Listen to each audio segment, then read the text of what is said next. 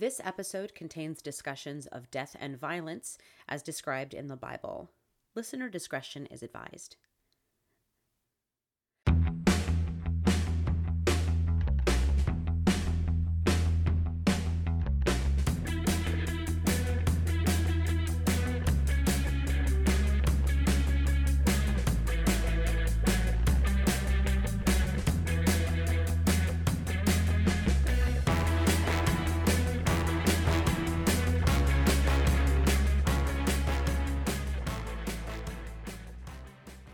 My name is Rebecca Godlove. Welcome to Retrofitted, a podcast for Zennials and the people who love them. Each week, we unpack, examine, and in some cases, radically rethink the way we, Gen Xers and Millennials, were collectively raised. We discuss everything from snack foods to classic rock to both historical and contemporary questions of ethics and religion. So I hope you're up for the challenge. On today's agenda, why is God so fickle? I have never tried to hide the fact that I am what could be considered a crazy cat lady. We currently have 3 fur babies. The gray and white old man of the bunch is named Thor, and he is the kind of cat that makes people dislike cats.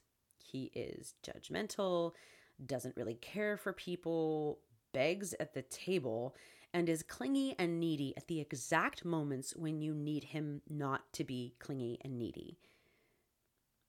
Our next boy cat is Kylo Ren, our beautiful, gentle, and slightly dopey house panther. He is my favorite, and I am open about having a favorite. We adopted him, or rather, he adopted us, just 2 weeks after my beloved Lady Freya the Grey passed away suddenly. I did not think I was ready for another cat right away. In fact, I was sure I wasn't. But he knew that I was, apparently. We brought him home from a wonderful cat rescue here in Pittsburgh called Kitty Queen. And we were so delighted with the experience that we've become supporters of the shelter. And we have actually helped 2 of our friends adopt cats from their location as well. And both of those kitties are now in very happy, healthy, and safe homes. So I'm happy for everyone involved. Our third cat, rounding out the strange and mostly unholy trinity in our house, is Princess Zelda May Peach, a former barn kitten and little ginger girl. She was the runt of her litter and was bottle fed by hand by my fellow cat mama Jordan, who rescued her and her litter mates from a pretty sad local hoarding situation. Our little firecracker was originally named May, and Jordan actually handpicked her out for us. She knew my husband would crack if she sent us a picture. So she did. And he did. Zelda is the only other little lady in this household, and she certainly helps me keep all the boys in line. You would never be able to tell now that she was the runt of her litter. She is absolutely, among the 3 cats and my children, the alpha, although sometimes we still let Thor think he's in charge. And you know what they say about cats? They are finicky and fickle. It's why a lot of folks just aren't interested in having cats in their household. It seems as soon as you find a brand of cat food they like, that's reasonably priced and doesn't upset their sensitive tummies, you buy it in bulk from Costco, and they decide that no, it is absolute trash, and they won't even look at it. However, if you are a parent or caregiver of any kind, then you know the creature that trumps even the house cat in terms of mercurial eating habits is the standard American preschooler. Yes, folks, if you have not participated in taking care of a small human being, you probably have not seen Fickle. My 4-year-old refuses to eat macaroni and cheese if the noodles are not the right shape. Come to think of it, my 7-year-old turns it down if it's too cheesy. And now I'm wondering if he's actually my kid, because I would be perfectly happy living on dairy for the rest of my life. My preschooler will not eat meat in any form except pork rinds. And I have known him to nibble a piece of bacon every so often, but only like half a piece. If the bread on his peanut butter sandwich, and that's peanut butter only, no jelly, has too many visible seeds or grains in it, I might as well just throw the whole thing in the trash. Although he does eat the crusts. This is fickleness in its most frustrating form, the kind that requires superhuman patience and apparently endless wads of cash. Kids make picky cats look easy to please. Well, in fact, basically anything my children won't eat, my old man Thor will.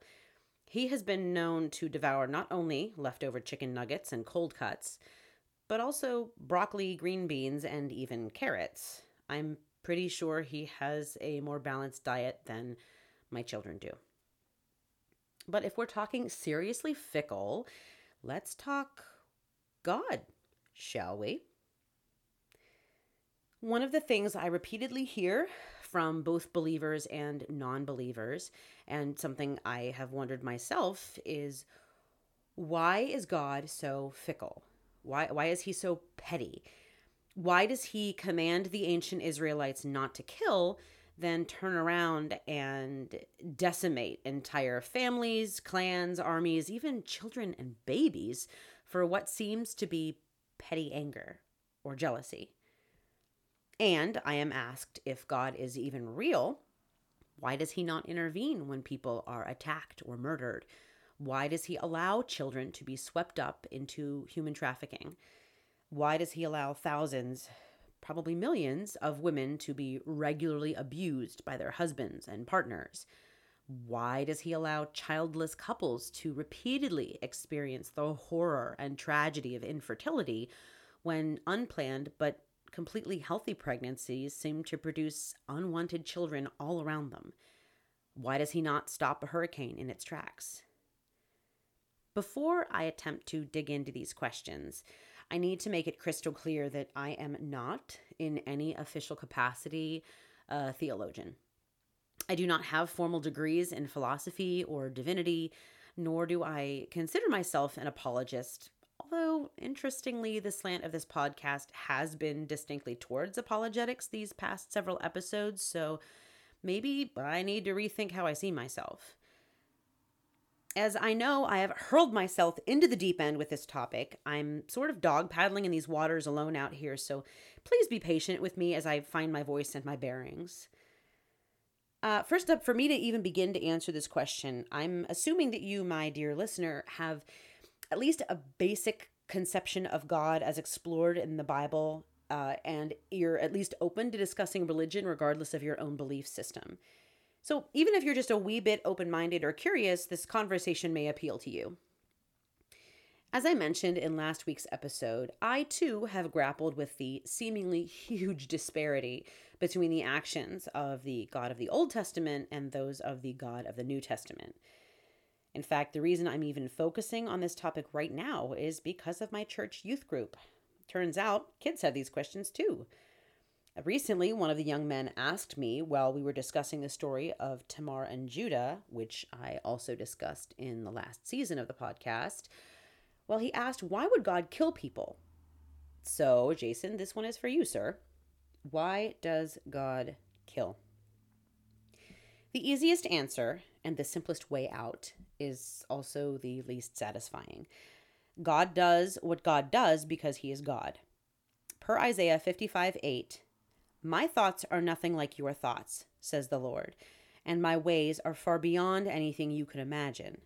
So there we have it. We are unable to comprehend the way the Lord works because we are incapable of thinking like him. We were, after all, created in the image of God, but we are not a carbon copy of him. We are kind of like ignorant children, the same way a child, mine perhaps, doesn't understand the importance of vitamins and minerals to help nourish the human body and will eat, like me, only cheese if allowed. I too do not understand the vastness of God's wisdom. God creates lives and he ends them. He builds up civilizations and decimates them. He is simply God and he does what he chooses. Now, technically, that is answer enough for someone who truly believes that the Bible is the divinely inspired word of God. However, as someone who is excessively curious, even to a fault, I can't help but think that that answer comes off as a because I'm the dad, that's why. Now, technically, that is answer enough for someone who truly believes that the Bible is the divinely inspired word of God. However, as someone who is excessively curious, even to a fault, I can't help but think it comes off as a because I'm the dad, that's why kind of response. And just like my own kiddos think that kind of response is vague and unfulfilling, I feel the same way about using just this single verse in reply to such a big and potentially faith-shattering question. Even if that is true, and yes, I believe it is, I also believe there is much more to say about this topic than that. How do we simultaneously embrace the loving, healing, compassionate, and patient Jesus of the Gospels while wrapping our heads around verses like these? Numbers 11:1. Soon the people began to complain about their hardships, and the Lord heard everything they said. Then the Lord's anger blazed against them, and he sent a fire to rage among them, and he destroyed some of the people in the outskirts of the camp. Deuteronomy 2, verses 32 through 35. Then King Sihon declared war on us and mobilized his forces at Jahaz. But the Lord our God handed him over to us, and we crushed him, his sons, and all his people. We conquered all his towns and completely destroyed everyone, men, women, and children. Not a single person was spared. We took all the livestock as plunder for ourselves, along with everything of value from the towns we ransacked. 1 Samuel 15, verses 2 and 3. This is what the Lord of Heaven's armies has declared. I have decided to settle accounts with the nation of Amalek for opposing Israel when they came from Egypt. Now go and completely destroy the entire Amalekite nation. Men, women, children, babies, cattle, sheep, goats, camels, and donkeys. Okay, wow, killing babies. That alone, how? Is this possibly the same God who calls children a blessing dozens of times between the Old and New Testaments? How can we worship and trust a God who seems not only hypocritical, but out and out cruel and bloodthirsty? Well, the first thing we need to do is something I have been emphasizing pretty much every other episode or so, especially when we are dealing with topics that are particularly shocking, scandalous, or otherwise unsavory to us as modern readers. We do need to take the Bible as a whole. We are so good at cherry picking or slicing like pie the most appealing verses and pieces we want to serve in church, on social media, to our friends and families. The Old and New Testaments are meant to exist together. These strangely symmetrical images of sacrifice, obedience, law, and death before and after Jesus Christ's appearance on the scene. Now, during Jesus' lifetime, there was no such thing as the Old Testament. He pulled his teachings from the Pentateuch and several of the writings of the prophets. He also quoted Psalms, resulting in over a dozen Old Testament books being quoted specifically by Jesus in the New Testament. Now, ultimately, he recognized these scriptures as divinely inspired, inherently infallible, and simply put, he introduced himself as the culmination of centuries of murky prophecy and poignant psalms, and also as the long-promised offspring of Genesis 3:15, the one who was to crush the head of the serpent. Jesus served the God of the scriptures. Jesus identified as his Father the same creator who commanded the ancient Israeli armies to destroy their enemies, to put to the sword oppressive tribes, and to even execute sinful members of the Hebrew community. This makes it almost harder to reconcile than before, Because during his time on the earth, Jesus walked in almost incomprehensible love, mercy, and compassion. The Gospels make it clear that the Messiah who walked among men was deeply moved by the pain and suffering he saw around him. He healed skin diseases, blindness, fever, deformity, hemorrhage, deafness, and mutilation with no request of payment, and counseled his followers to do the same, as recorded in Matthew 10:8. He taught in such a way that all community members had access to him, both the respected religious leaders as well as the pagan foreigners among them. As I discussed in the previous episode, Jesus was working in a very human way to remove barriers between people and God. He very publicly brushed aside the demanding and usually petty rules and regulations that the Pharisees had slapped on top of God's commands. He appealed to his followers to love each other, to forgive, and to treat their neighbors with peace and kindness. He preached humility, loyalty to God, and gratitude. I won't list every single verse here, but just check out the Sermon on the Mount in Matthew chapters 5, 6, and 7, and you'll see it all laid out there. Now, while in these chapters, there's a lot of the same content that's found in the Ten Commandments, and yeah, even the same stuff as in Deuteronomy and Leviticus, neither of which are known for being particularly warm or fuzzy books of the Bible. Here, it's relayed through the mouth of a person who has openly and repeatedly shown himself to be tender-hearted and gentle. So it kind of hits different. There's a hope in it rather than a fear of condemnation. There's an undercurrent of, yes, you can do this, rather than an overtone of, you'd better get this right. Encouragement more than domination. I'd go so far as to say a presentation of peace rather than punishment. So how is Jesus ultimately a reflection of God the Father, the one who ordered the angel of death to destroy thousands of firstborns in Egypt in Exodus 11? Well, it's a matter of legality. Let's flip on back to the Old Testament.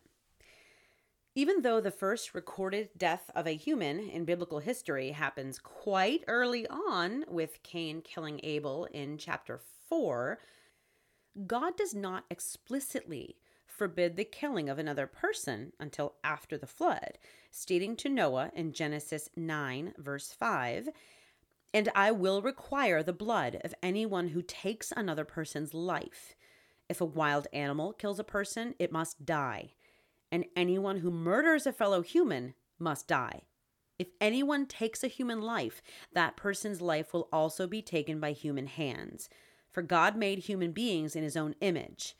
Now, be fruitful and multiply and repopulate the earth."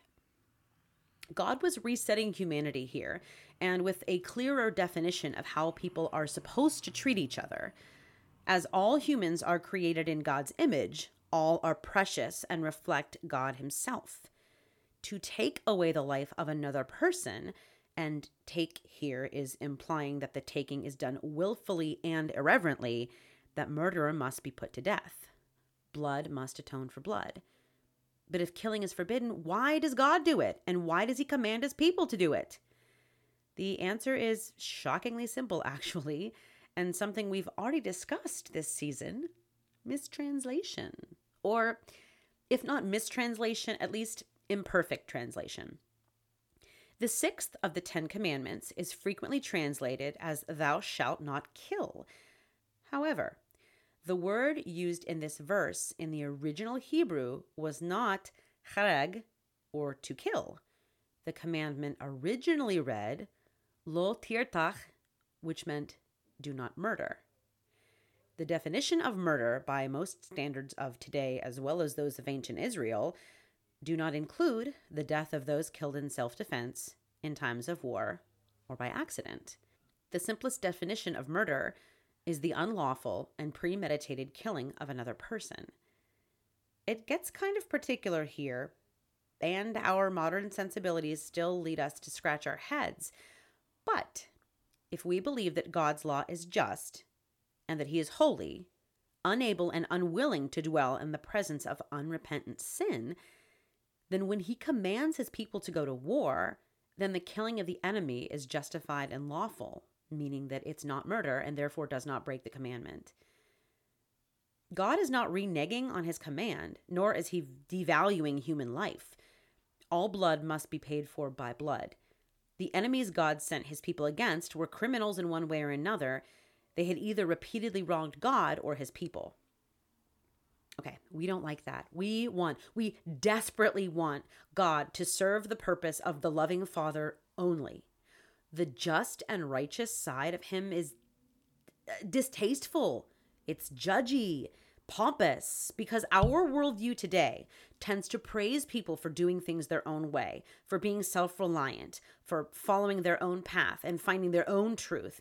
It's almost unimaginable that a benevolent God could ever pass or allow judgment on those he loves. For whatever reason, so many of us have either grown up or adopted a very one-sided view of God.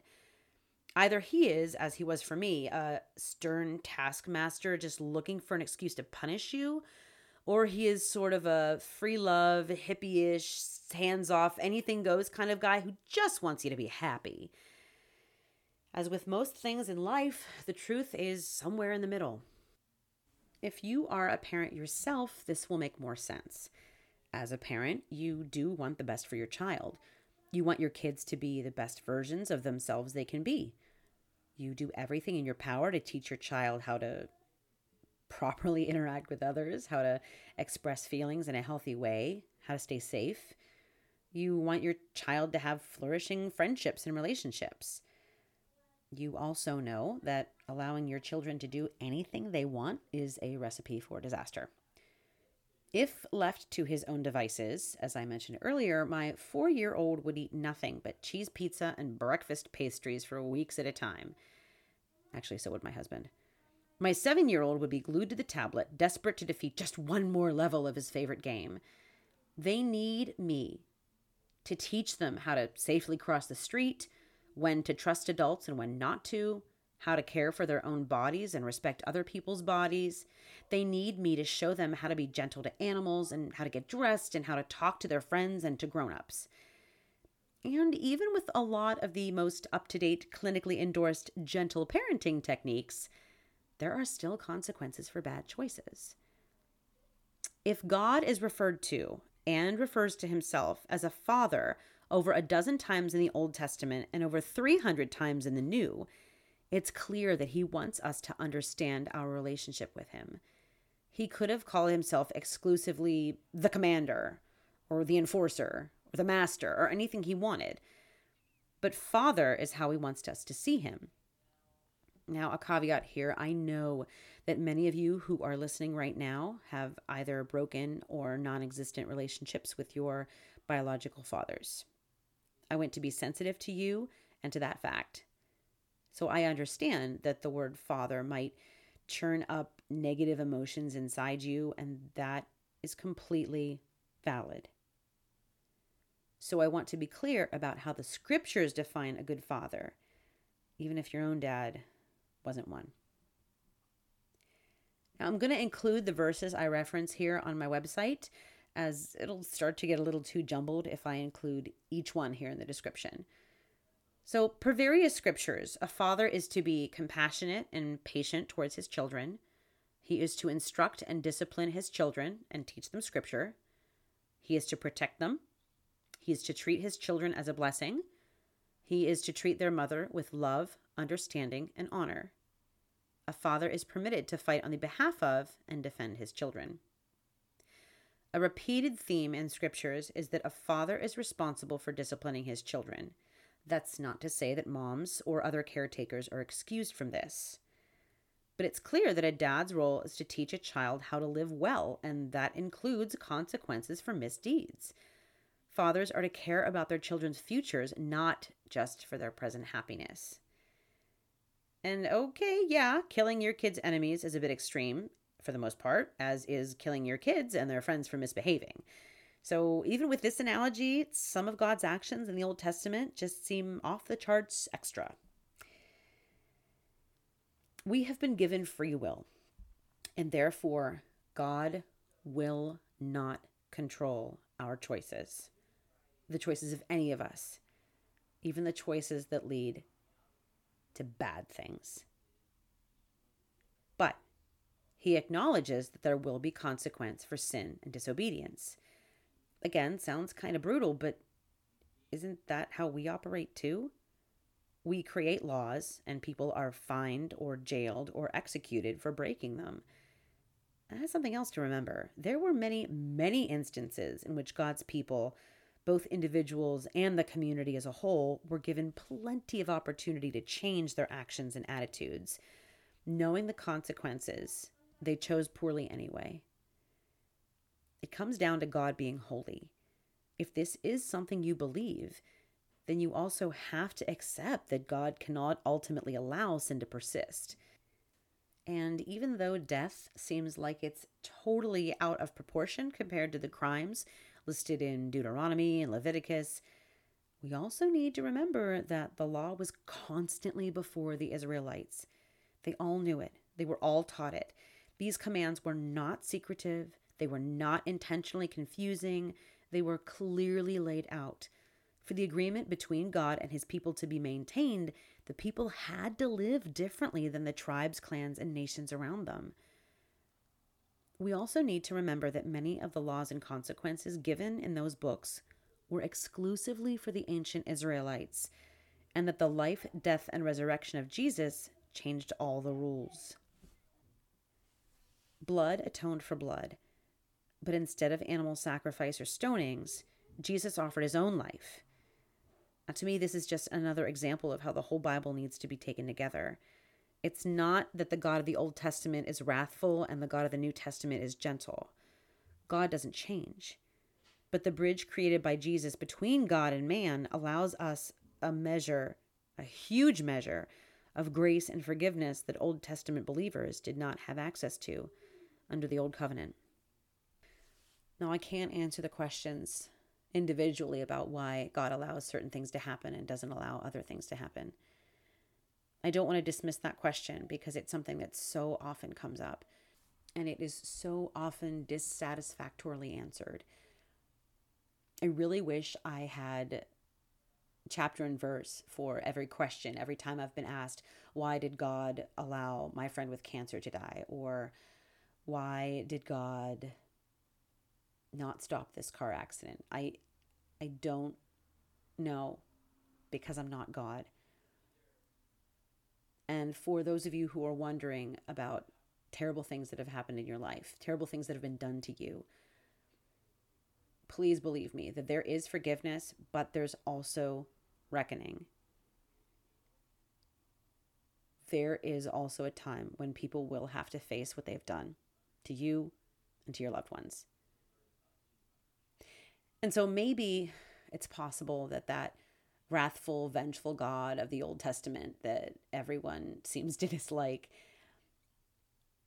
maybe that aspect of him will be what gets you through a difficult time in your life. Maybe knowing that what happened to you was seen, and just because it happened, that doesn't mean it was approved. Maybe that will allow you some sense of peace. I hope that's the case for you. And I hope that in your mind, in your heart, in your soul, you're able to marry together that God of the Old Testament and the God of the New Testament. Because when Jesus said, if you want to see the Father, just look at me, that tells me a lot about the character of God. He did not choose to send Jesus to us as a rampaging soldier. He didn't come to us as this wealthy king. He didn't come to us as an assassin. He didn't come as a commander. He didn't come as any of those things that we often consider God's attributes in the Old Testament. He didn't come with a sword. He didn't come with, a torch to burn us down or a pitchfork. He came with healing, and he came with patience and peace, and he came with really a new way to live. He came with a new way for us to see God.